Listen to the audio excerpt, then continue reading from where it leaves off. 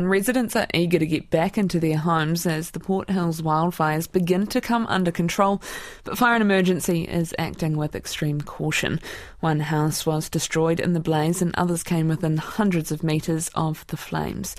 Residents from about 80 homes are currently evacuated, but that's changed to 33 now, with some being allowed back into their properties, and some residents gathered this morning for an update from the authorities. Dominique Leeming was there and joins me now. Kia ora. What was the main message from the meeting? Kia ora, Charlotte. The main message, I think, was how much SENZ are trying to get everybody back into their home and keep them really informed about what's happening with the fire, and it's looking really promising, so it's great. What's the situation for you? Do you know if you're allowed back in yet? We won't be. Worsley's Road is a bit strange. It's got a four-wheel drive track in the middle of it. So the houses below the track, I think, are likely to be able to all go home this afternoon, hopefully.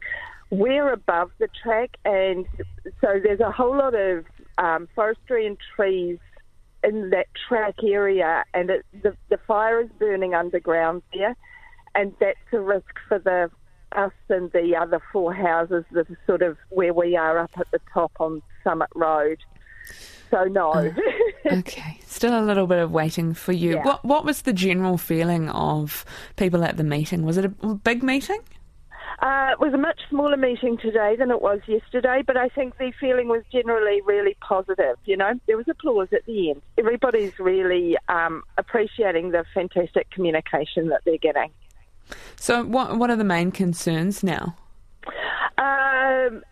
Actually I don't believe the fire is officially, termed contained.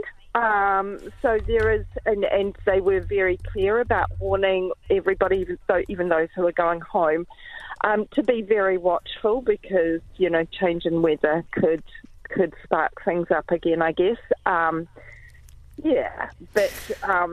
It's hopeful. Yeah. Well, all the best. Thank you very much for sharing your story with us. It's Dominique Leeming, who lives up in the Port Hills and probably won't be allowed back into her house just yet.